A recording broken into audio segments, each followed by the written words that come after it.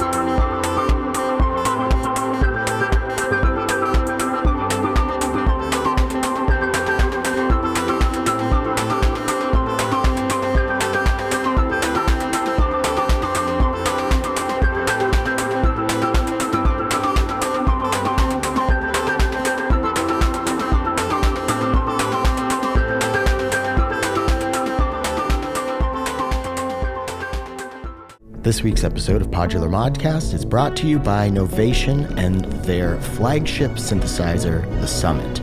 I've been using the Summit a lot to create samples to put into my stereo-triggered sampler from 4MS, as well as just playing keys. It is a lot of fun, it's super easy to use, it's very deep but not at all intimidating, very navigable.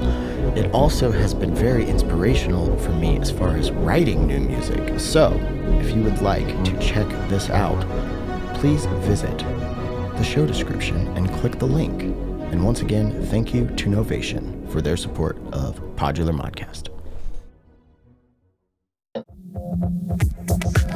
This week's episode is brought to you, as always, by Patchworks Seattle, and they have some exciting news. They have the new Korg ARP 2600 semi-modular synthesizer that has been modernized in the newest 2600M model with features like MIDI, a smaller form factor, and a re-engineered lush spring reverb, and that is available at Patchworks. And something else about Patchworks that I have utilized many times is it is a great place to bring in your vintage synthesizers and music gear on consignment, or you can do some trade for store credit. Patchworks is located in the heart of the Wallingford neighborhood in Seattle. You can stop by the showroom to play vintage synthesizers and shop new and used gear. Also has a ton of live events, from in-store showroom sessions with local artists to in-depth workshops and classes. And here's another cool piece of information. If you are shopping online at Patchworks, free shipping for orders over $75. And then one last thing, they are updating their showroom hours. So Patchworks will be now open Thursday, Friday, and Saturday from noon to 7 p.m. and Sunday from noon to 6 p.m. So it will be closed Monday through Wednesday. Once again, that's patchworks.com, Patchwerks. I'd like to thank everybody who supports me on Patreon. If you would like to support PodMod, head over to patreon.com/PodularModcast. I don't have health insurance, so if you would like to see me have some health insurance, that would be a great help over there at Patreon. Digital panhandling. It's so much fun. Also, thank you to Patchworks for their continued support of Podular Modcast, of course, Novation, 4MS, and After Later Audio. Okay, let's check out the Basil from Bastel. Okay, so what is going on in this here patch? Quite a lot. The gist is I'm using the Weston AD110 drum machine and running that into one of the inputs, the left input on the Bastel Basil. I'm using the triphase oscillator from New Systems Instruments, and all of these signals are going into the Bastel Aikido as well. And I'm using all these modulation sources to modulate the Basil as well as the Aikido. And then you can see as I'm turning that knob on that Factoral VCA down there, what I'm actually doing is running the mix output from the Aikido into that VCA and then into the right input of the Basil. So that's creating like this feedback loop that's only getting fed in there when I turn that knob. I'm passing all sorts of voltages from the Buchla source of uncertainty into the psychedelic voltage processor. That's the upper left corner colorful blinky guy. Well, I guess the video's in black and white, so you can't see the colors. Yeah, so just lots of crazy modulation. One thing I do want to note about the modulation going into the Aikido is I'm using the VCA inputs there as well as the sidechain input. And the modulation that's going in there is going between sub-audio into audio rate. So it's actually, so when those CV signals go audio rate into the Aikido, we're getting some extra harmonics. So that's also what's going on.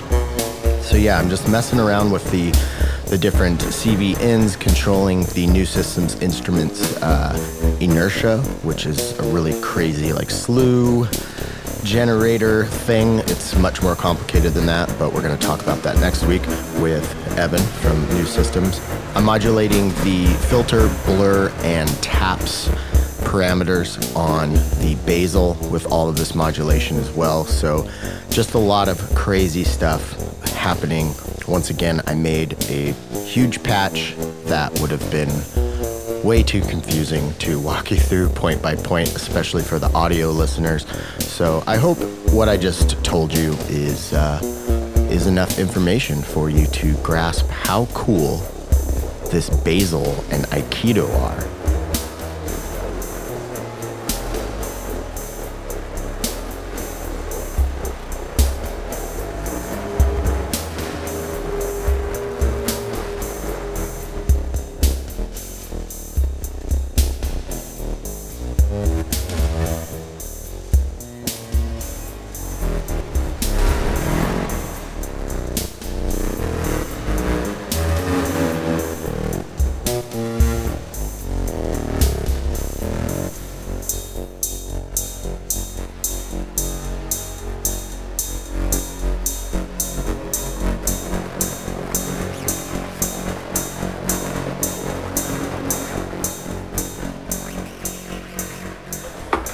Well, hi, I'm Todd Barton, and thank you all for being here. Basically, I'm a happy hermit, but it's really nice to be among friends, family, and fellow electronic musicians, and little fuzzy mics.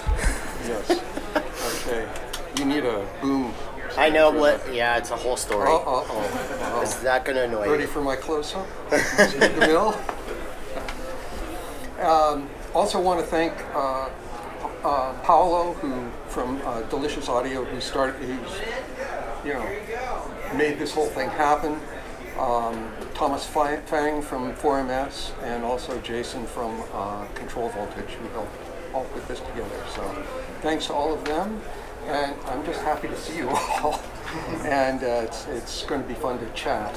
I'm going to be talking about West Coast synthesis, but before I go down that meme, let's just point out that when we talk about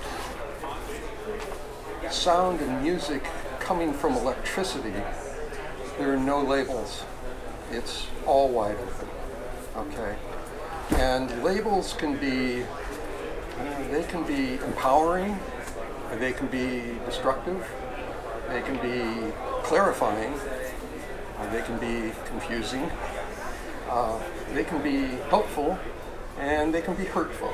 And so hopefully this is helpful. And I don't really believe in this East Coast, West Coast label, but especially in this day with synthesis, I mean, all the modules that are coming out are a blend. I mean, there's so much. If we talk about Moog as East Coast and Buchla, Surge as West Coast, I mean, you get wave folding low pass gates in just about every module that's coming out these days. So I don't think that distinction has gone away.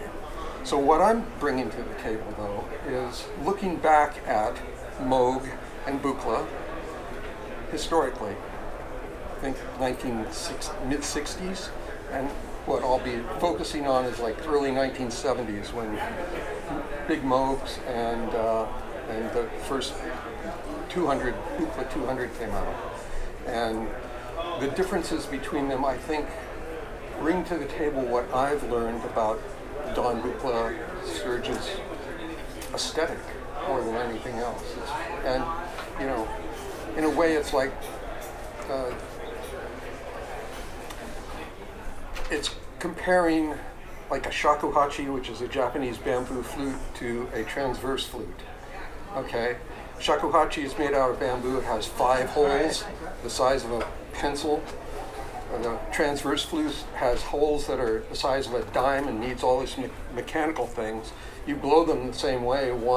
It's like a Coke bottle, but this is a Coke bottle this way. They both make great music. It's basically who's playing them, right? So, end of that discussion. So, let's take a quick look at, when we're talking electronic music, anything can become anything. But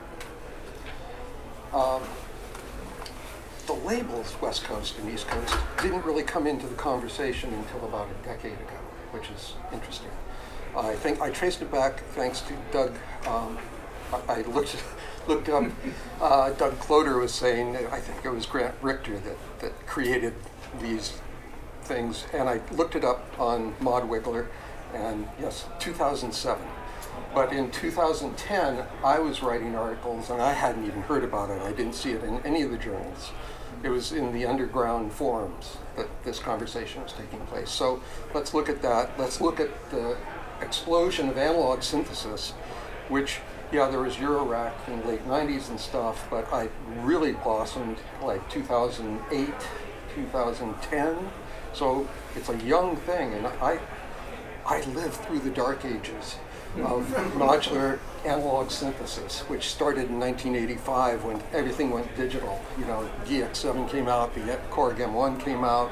Everyone said, digital is the way. And I said, no, no, no. And they said, you're nuts, Todd. And I said, okay. And they said, here. And they gave me all their analog synths. And I went, yes. So, but then analog synths came back. And let's see, in broad strokes, as I've talked about, it's sort of like Moog is the East Coast and Buchla is the West Coast. Thank goodness somebody has left the East Coast up here for us. Perfect. That's, yes, look at that.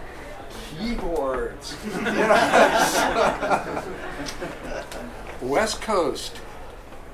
No keyboards, cables, touch plates, ways of interfacing biologically with the organism, if you will.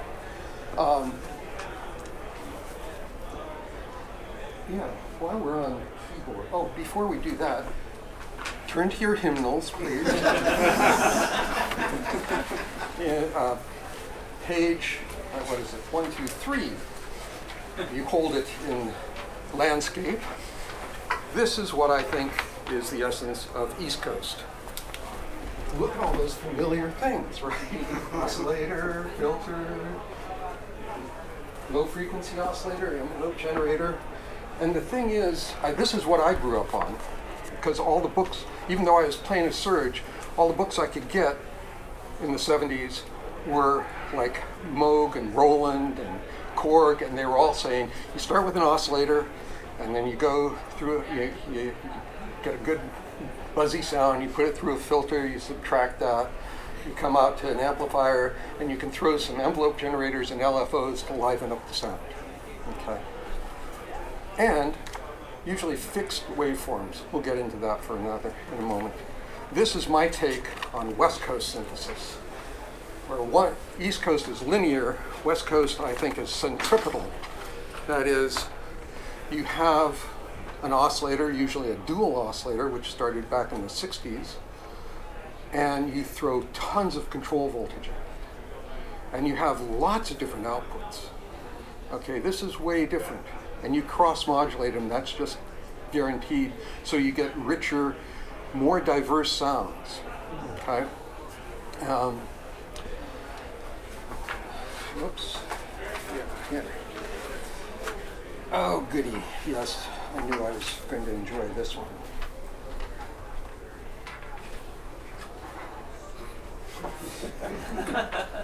Yeah, I used to do magic. But, does that thing bite? So, patch cable, 1/4 inch. This is what Moog used, right? And it's point to point. And it's take an oscillator, go to a filter. Total good East Coast. West Coast. Output. To multiple outputs. Think of a touch plate, right? Where body capacitance, this is the other thing. Body capacitance, the more flesh, the more resistance, the more the voltage changes. And now I can send this to pitch, to vibrato, to timbre, to all sorts of things. Modulation index. And I'm currently deep diving again into Alan Strange's book called Electronic Music, which was just reprinted. Oh, yeah. And and Alan and Dawn and Alan's wife, Pat, Steve Ruppenthal and Frank McCarty had a thing called the Electric Weasel Ensemble. They were all played Buchla easels in the 70s. And in Alan Strange's book, I call him the Don Buchla Whisperer, because Don was pretty opaque and didn't talk a lot. But Alan has unfolded a lot of the secrets. And part of that is Alan starts talking about West Coast. Term wasn't around, but what I'm talking about is he compares it to the violin. And the violin, you have pitch, vibrato, you have bow. Depending on the speed and strength, you have volume or dynamics. If you're playing near the bridge, you have more harmonics. If you're playing sul tasto over the fingerboard, it's really fluty. And this finger can do harmonics. I mean, you have two things that are controlling lots of parameters. That's the key. Lots of parameters. Lots of parameters. And so a touch plate, a touch plate and a slider, or a touch plate and a knob, I always feel I'm playing a violin or something like that. I'm playing an acoustical instrument. And I think that's where Don was going.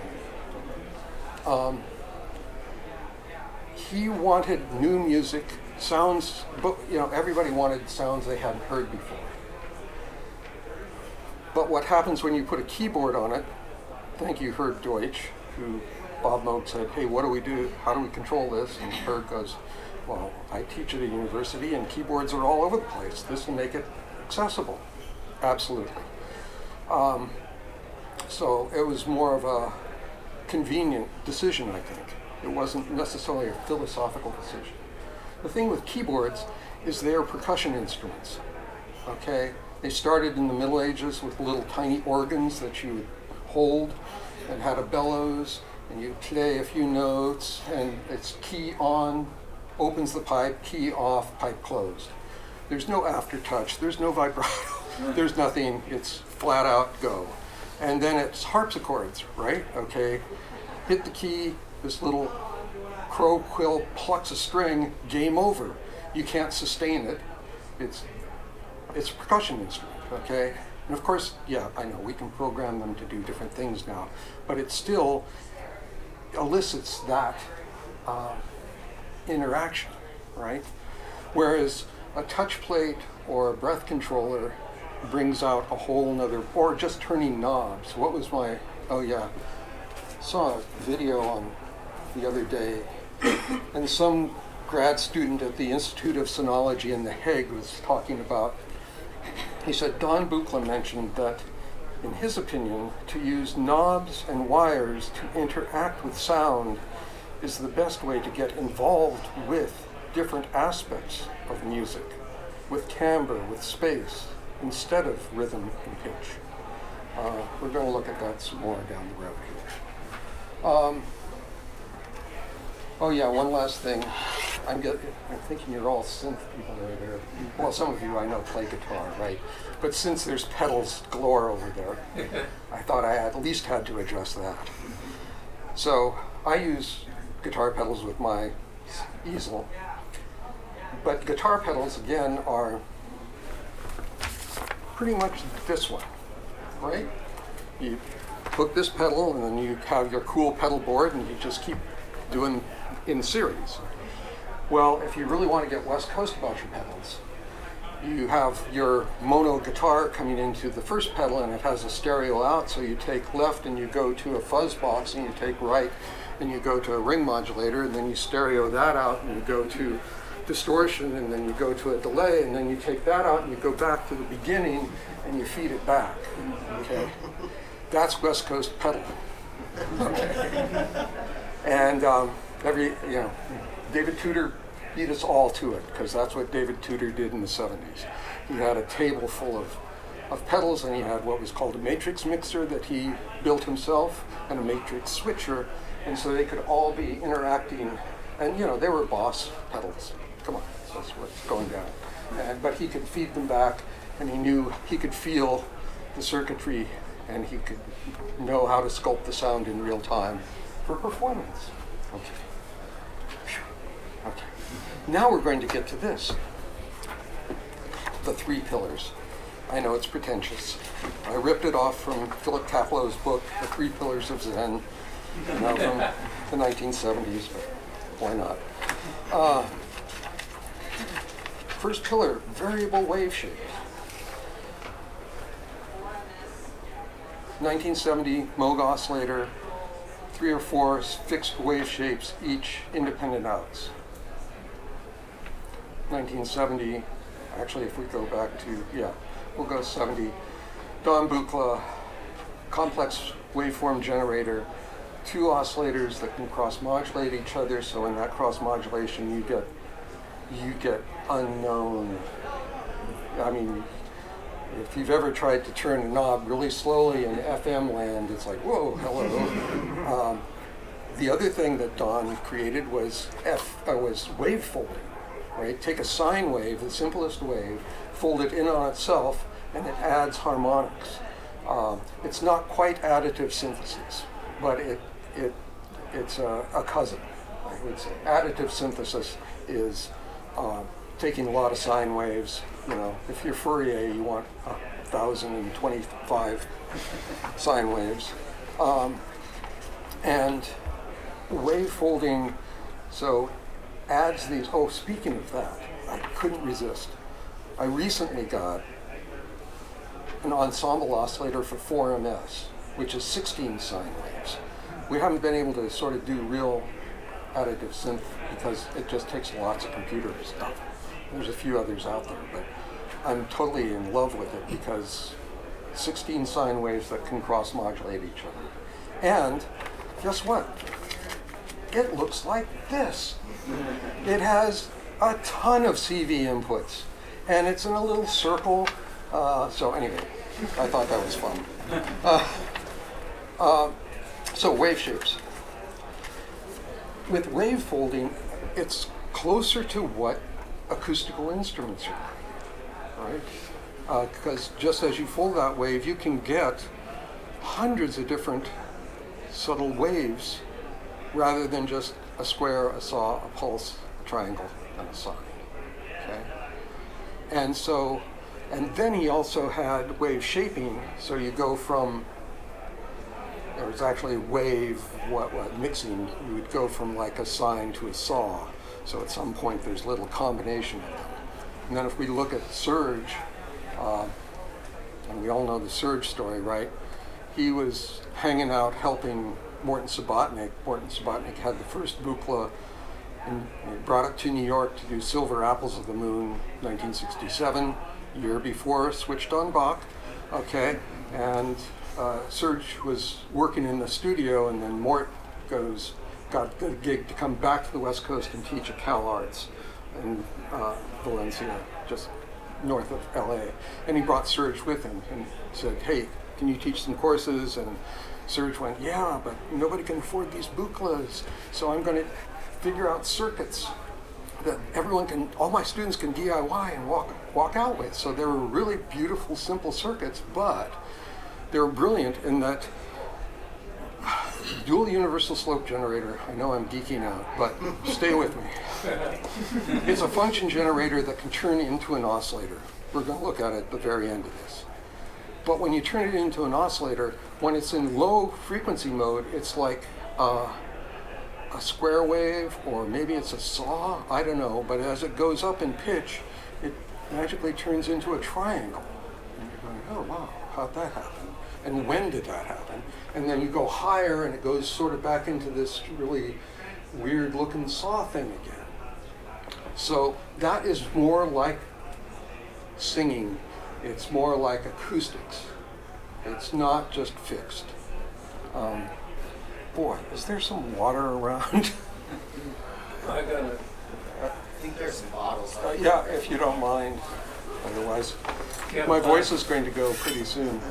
This is fresh and not in my mouth. Yeah, I've heard that one before. It's West Coast. Thank you, Bob. Many mouths. So, okay, so variable, and I think I've made my point there. and I guess I'll make this point now, I think what Don and Serge and everybody was trying to do was give electronic musicians the tools to make sounds we've never heard before, but to have all the tools of the acoustic instrumentalist that can shape and make them, thank you so much, make them so evocative, right? This can be evocative, but back in the day in the 70s, this had potential to even be more evocative, right? So I'll probably say that again, but there's repetition. Okay, next is multiple inputs and outputs.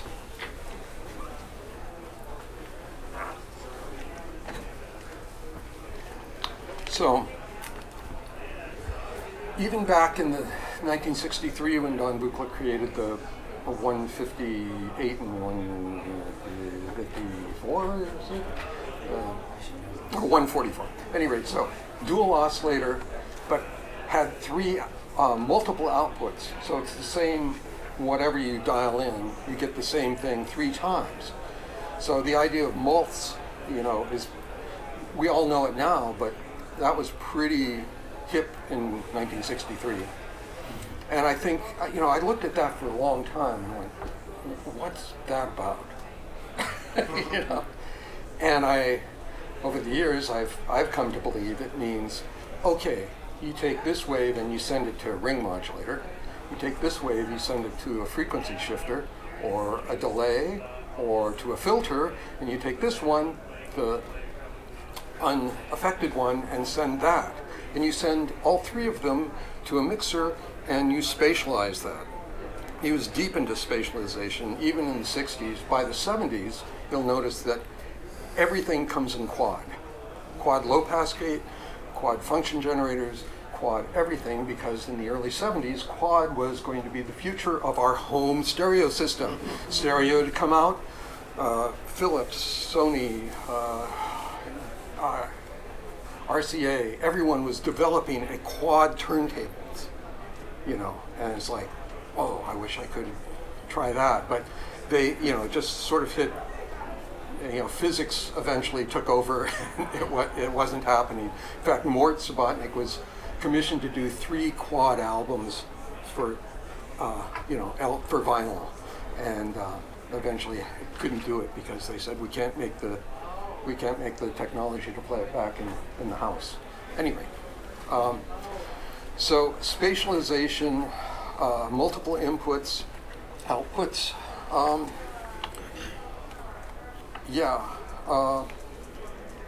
And now CV inputs. You may have heard my bumper sticker, you're only as expressive as your control voltages. So the more control voltages you can feed into a static sound, I feel the more expressive. And, we can think of control voltages as envelopes or LFOs, but again, Mort, back in the 60s, when he was working on Silver Apples of the Moon, he went to Don and he said, these fixed LFO stuff, man, I need something more. I need to be able to, create really complex control voltages. So Don went, oh, I know, and went away and created an envelope follower so that Mort could go,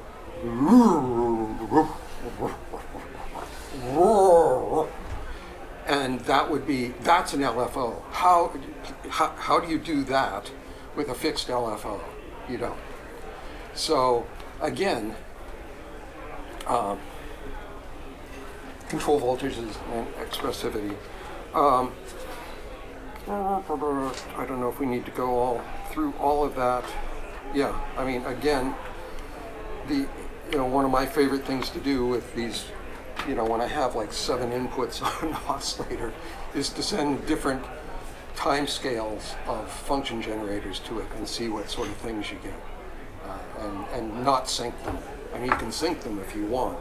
But if they're out of sync and one is doing this and one's doing and one's doing you get this beautiful panoply of timbre and sound.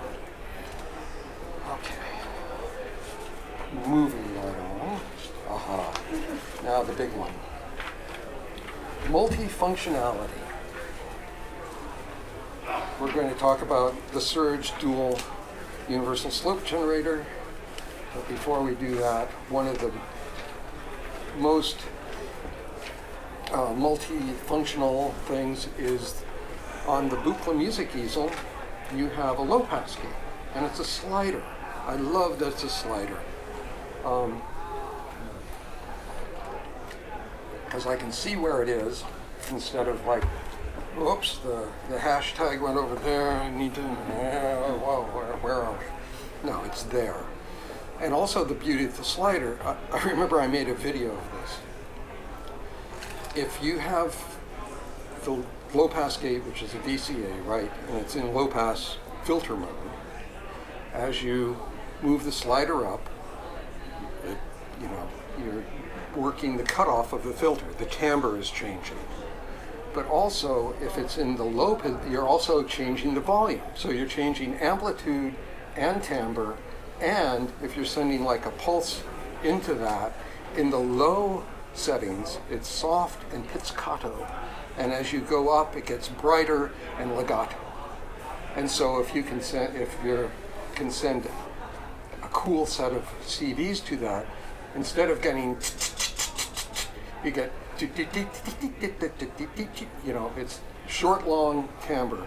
So I made a video once of just doing that, which with me with one finger, and then I had a buddy and set it up on my MOTM, sort of Moog clone system, which had a filter and a pulsar, had all that stuff. And so you see me turning up the amplitude and changing that, and then a third hand comes in to change the timbre, and it's 9 patch cables instead of one little shorting bar. So multifunctionality there. Dual universal slope generator. Okay.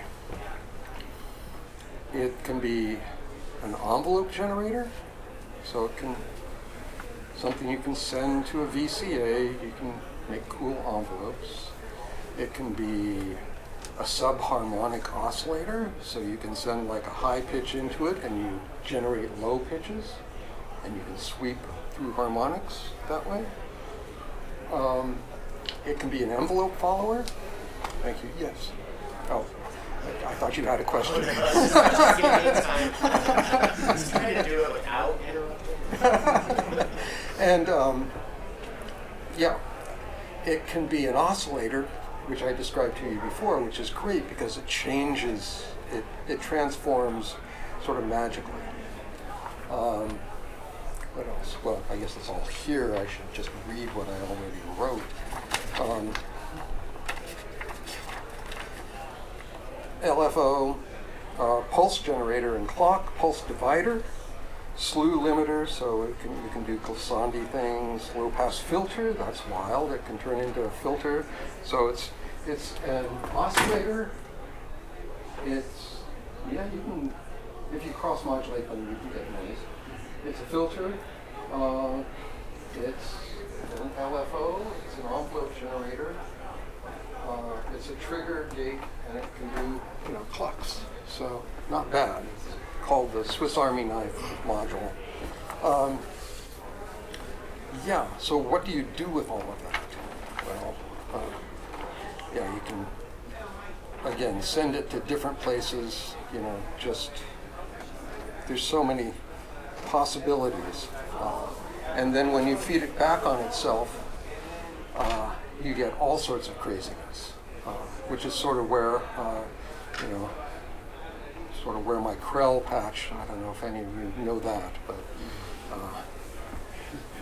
it was years in the discovering, and I was not looking for it, just one night it happened, but it was taking a Buchla function generator and feeding it back on itself and sending random stuff to it that all of a sudden made what I felt was a musical acoustic gesture that breathed, that had breath.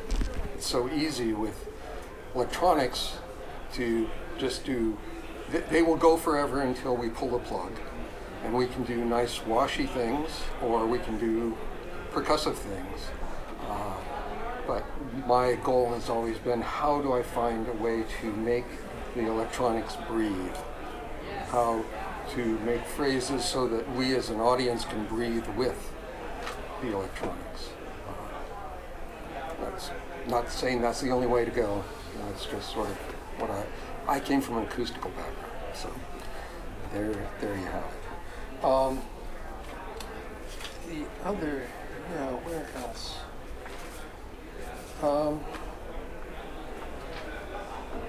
The other thing, I guess I'll finish up with, something we all know as electronic musicians, which is that magic that happens, especially with the universal slope generator or any function generator, where it starts out as like a LFO square wave, and all you hear is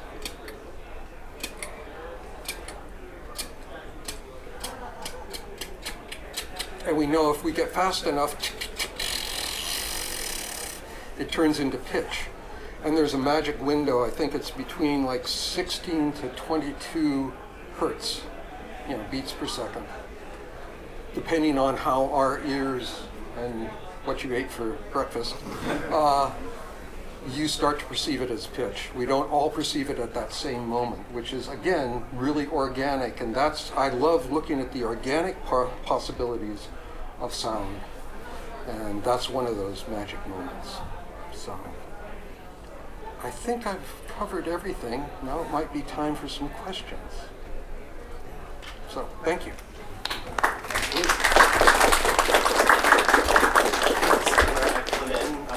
I was asked to come and help facilitate the Q&A with Todd, which I was very excited to do because I love Todd. But my name's Tim. I host a show called Podular Modcast, and Todd's been on it a number of times, and that's how we met. And yeah, here we are. So, does anybody have any questions? I know I have some, but I wanted to give you guys a chance first. So I was seeing a show about the BBC tape slicing and cutting. Yes. They end up with, for instance, the Doctor Who theme. Right. And you can watch the people, discover the theme that they cut. Yeah. They didn't have a rule to say what it was going to sound like. Right. Until it came out. Yeah. Did it? Yeah. So, how much of that tape world mix in with synthesizer world? Good question. How much did the tape world mix in with synthesizer world? And yes, that documentary is great. It's about Delia Derbyshire. Right. And do you remember the title of it? It's on YouTube. It's on YouTube. At any rate, Delia Derbyshire, spelled Derbyshire. So, yeah, she was at the BBC radiophonic studios for years and was just brilliant. Again, a mathematician and a musician. And that's why she could cut tape so precisely, because she was going like, okay, I want this beat. And it's worth watching at the very end because they play a beat from 1971 that you will swear is techno. And it was all just little pieces of tape spliced together. And how does tape music play into this? Well, historically, those touch plates that Buchla used, that Don in the San Francisco Tape Music Center, we're talking like 1962 to 5 before it moved to Mills, 66, they had a block of wood with copper touch plates, and there were 10 of them. And those were used because they were splicing tape and going, this is so tedious. Why do we have to do that? They're doing it in Europe. They've done it better than we can, blah. So they got a radio, and they're always stealing stuff, right? I mean, not stealing, but they were going to Army surplus and getting old gear because that's all they could afford. And so they got a cart machine that used in radio, right? So you put these little cartridges in there, and they have the information. So they made like tape loops and stuck them in the cartridges. And Don went, oh, okay, well, we'll just trigger, start and stop those tape loops with this. So you don't have to go over there and switch. So it was remote control for tape. Yeah. Good question. Thanks, Bob. Well, Other questions? Yeah. I'm curious, you said your experience with acoustic instruments has influenced how you approach electronic music. I'm curious after the fact, the way how your experience with electronic music impact how you approach acoustic instruments. Oh, okay, yeah, the question, because this is probably not picking up, is, how acoustic, I come from an acoustic background and that has influenced my electronics. How has electronics influenced my acoustics? Great question. I listen deeper. I hear different things. So when I come back to my acoustic instruments, it's like, oh, I'm hearing at a different level. And I have students all around the world, and often many of them are guitar players. And one in particular comes into mind, lives in Colorado, and he just basically, he frigging bought, got a Buchla and, just put the guitar away and says, I'm going to learn this. And, we spent, a couple of years, and then he went back to the guitar and he goes, Todd, it's like stuff I couldn't play before, I can just play now. And I'm hearing it in a different way, and the guitar is different, so hopefully that answers your question. I've had the exact same experience. I started as guitar, on guitar and little drums in my younger days. Went straight into modular. I'd plink on guitar, but I wasn't taking it seriously. And I just recently got back into drums and playing piano and guitar, and I am better than I've ever been at all three of those instruments. And I think it is because even I had to get my chops back as far as the muscle memory stuff goes. That suffered, but my intuition and everything is completely different. It is rewired my brain. Yeah. And I'm glad that you mentioned listening, because that was going to be kind of the root of a question, because that was I know that you're walking and your practice of walking and your deep listening and I forgot where I was going to go with that, because when you started talking about it, I'm like, I think you just answered the question I was going to ask. But yeah, could you expound a bit on that for everybody in here, just like Sure. the importance of listening and that practice specifically? Yeah, I mean, if there's one thing, if I'm ever asked about what's the most important thing about composition, what's the most important thing about improvisation, what's the most important thing about performance, what's the most important thing about patching, it's listening. And the deeper you can listen, the more you start to go into the sound, and you have a relationship with the sound. And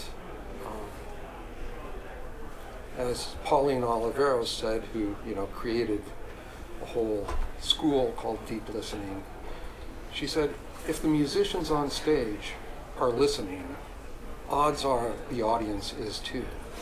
And we've all been, I think, in various situations where the musicians are not listening on stage. And you can feel that either intellectually or physically or whatever. So, yeah, my practice is I walk every morning and just listen to the environment, whichever environment I'm in. Luckily, I live near trees and things. Yeah. But I, like this morning, I was up at, 6 o'clock walking around Portland, and it's, there's so many cool sounds.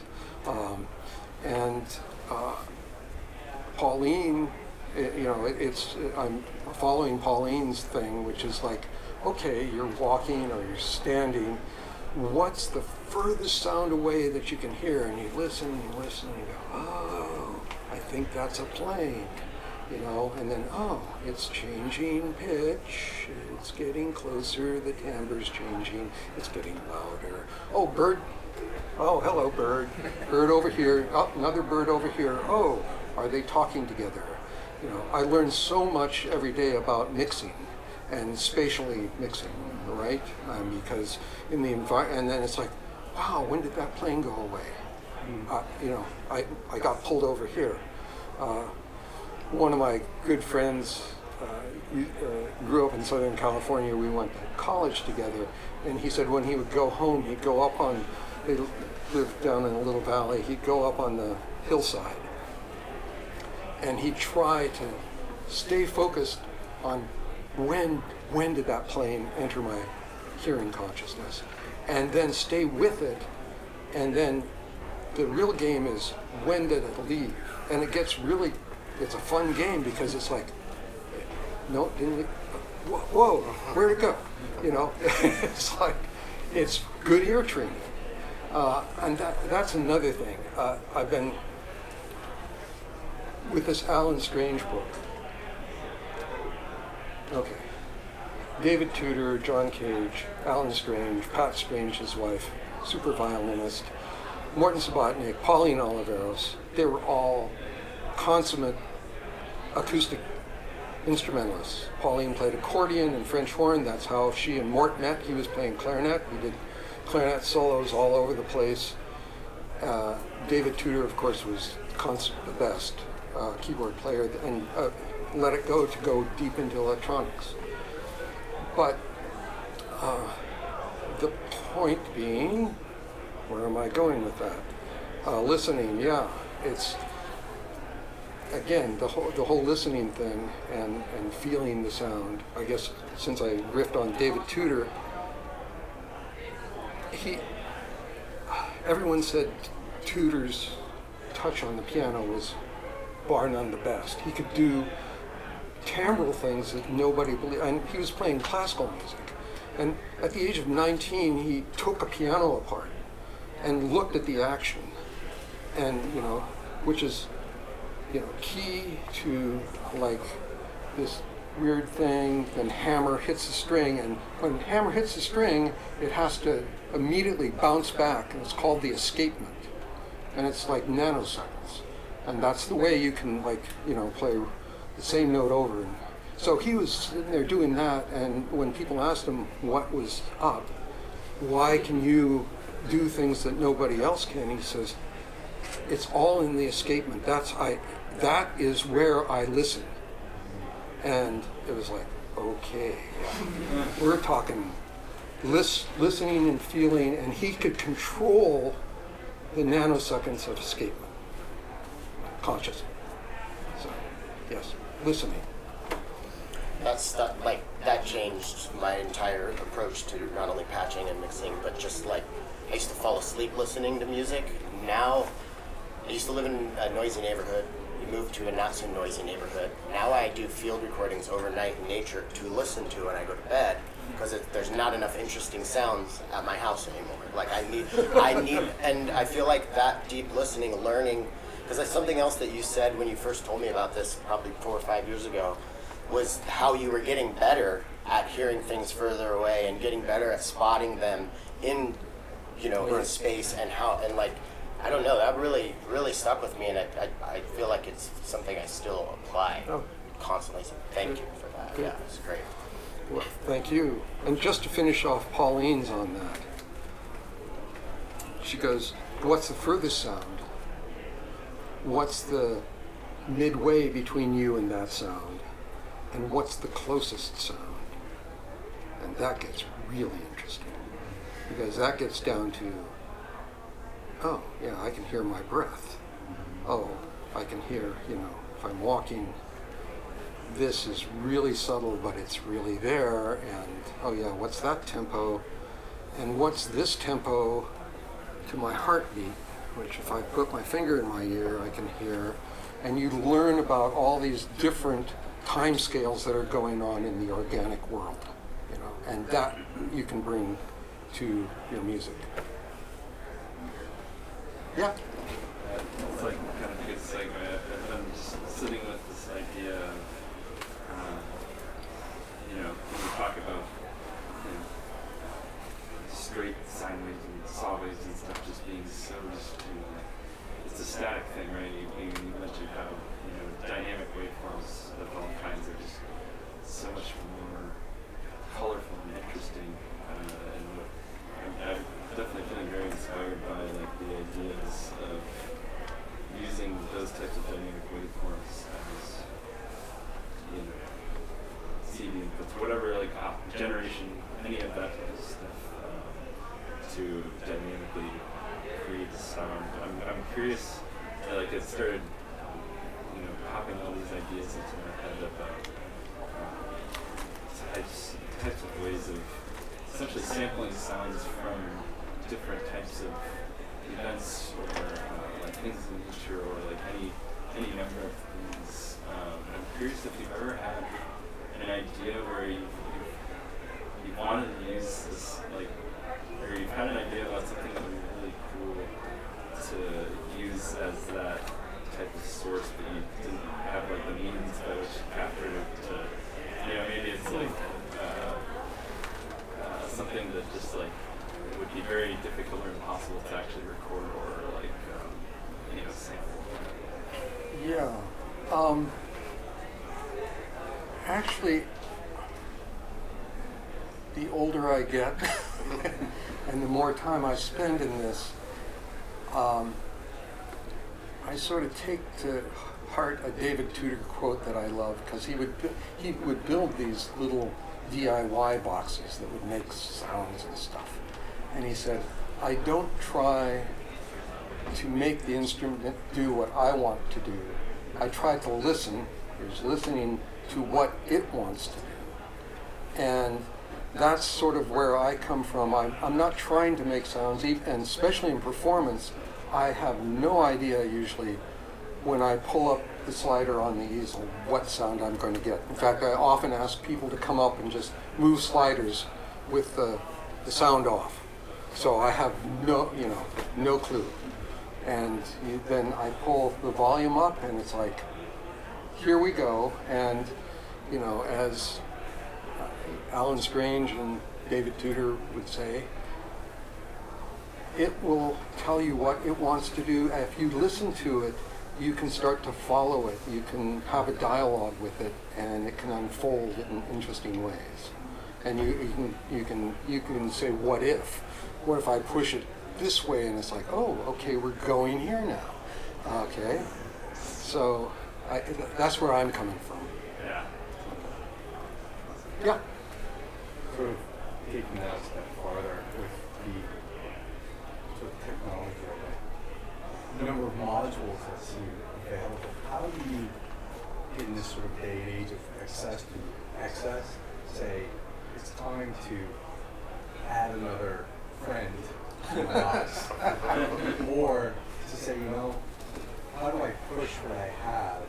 Right. To like make those decisions of it's time to add something more to how do I utilize what I have more creatively and understanding the balance. That's what scares me to death about modular. Okay. There's an infinite number of things to put in your lap. Right.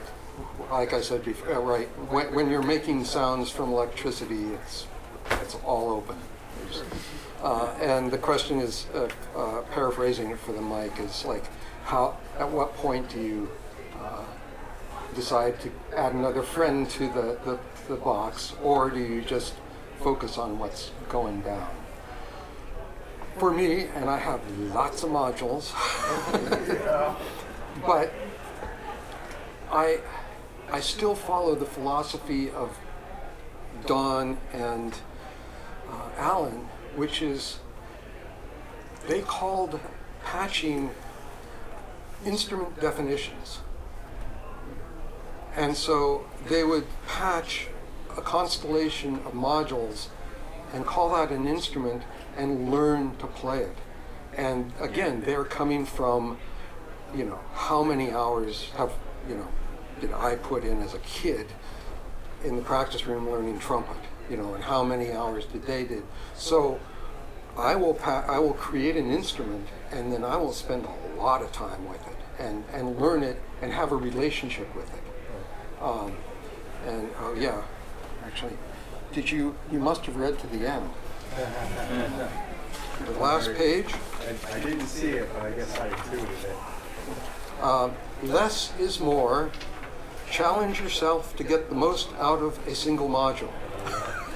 And if you have a relationship with a module and then add, and say you have like 5 modules, live with that for a month or two.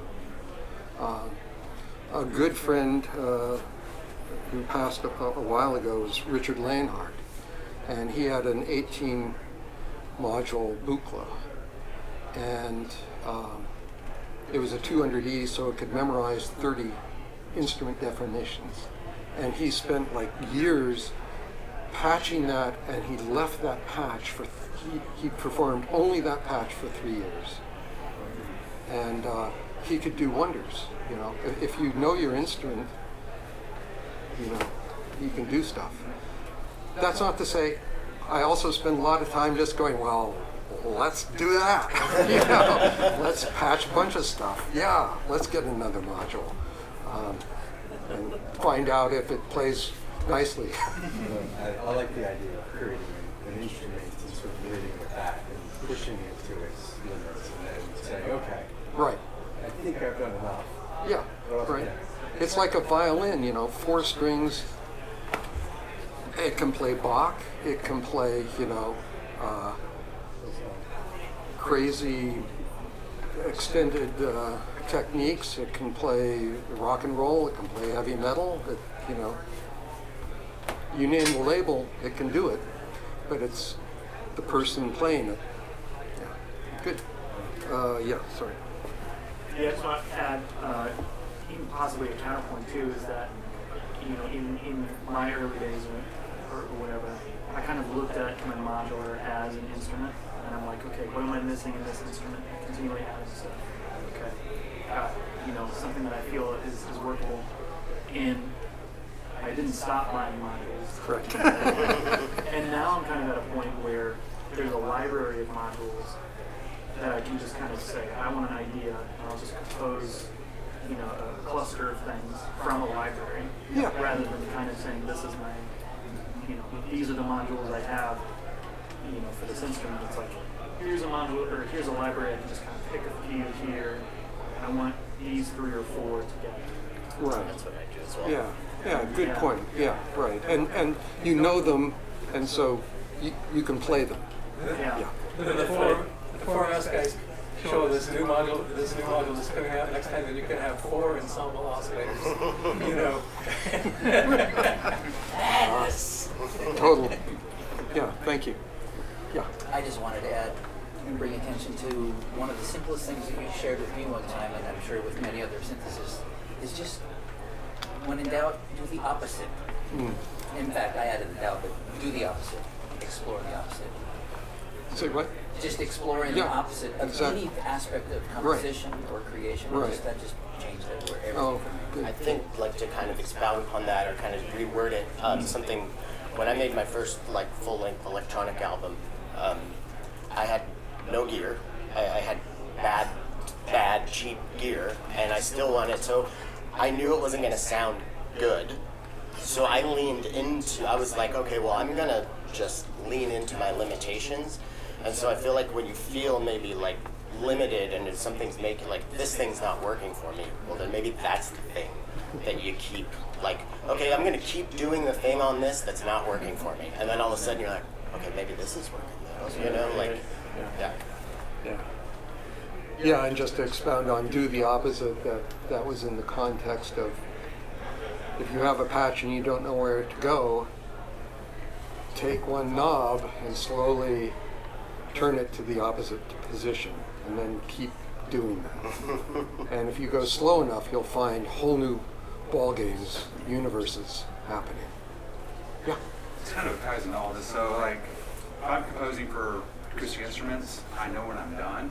But with this, like, how do you develop the skill to kind of know, you know, with electronics, because it's infinite variations and you can keep on experimenting forever? Yeah, that's a good question. As John Cage said, it's so good I'd hate to ruin it with an answer. But again, if you know your instrument, you start to feel the sound, and you know, I mean, compositionally, Edgar Varese, early electronics, right? Said form or structure is not about we create form and throw content into it. He says form is like a crystal growing. And so a crystal starts and then it grows and then another facet starts and it grows, and that you look at it and goes, yeah, that's a crystal, and oh, that's a crystal. They look completely different, but they're crystals. And they stop. So I think you will develop the intuition that you have for acoustic instruments with the again, just having that relationship with sound. And as I say, follow the sound, and it'll tell you when it's done. It's incredibly fun to build curl patches with that in mind. Just kind of like, start with a feedback cycle or something, and then just kind of add, remove, add a little bit, and then kind of find the right balance. Cool. Very rewarding. Oh, good. Yay. I have one question. It's not really on topic, but I'm just curious. So, okay, let's just say Surge, your Hordite, Vukla, Eurorack. Are there 4 moods that would make, like this mood would pull me towards wanting to choose this as my compositional tool today, or? Oh, good question. I don't approach it with I'm in a mood. I approach it like, what's the Hordite telling me today? Okay. And so I'll go to the Hordite and go, oh, hello, and sometimes I'll spend 2 hours and we're not having a conversation. That's also part of the deal, right? It's not like we have to be inspired all the time. In fact, most of the time, but you have to show up every day and go, hi, honey, can we talk? And yeah. I knew I was going to get a Todd Barton answer out of that question. I love it. How are we doing on time? I think we're about at an hour. Yeah, I think there's another group in here, so. Yeah, we're at 56 minutes. Okay. Well, thank you all. It's so good to see you.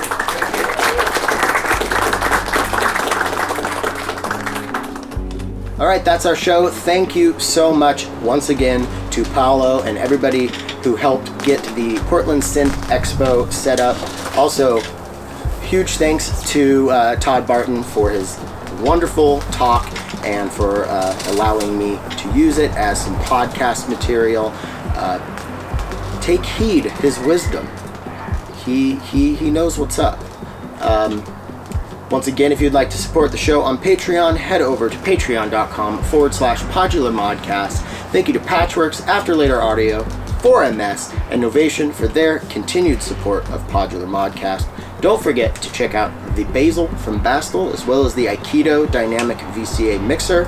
Thank you to Dead MIDI for the awesome track. If you would like to be a featured artist on Podular Modcast, hit me up on Discord or Instagram or via email through podmodcast@gmail.com.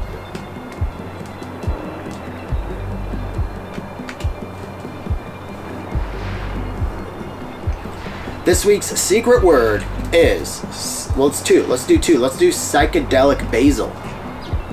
Thank you so much for coming back to Podular Modcast. Until next week.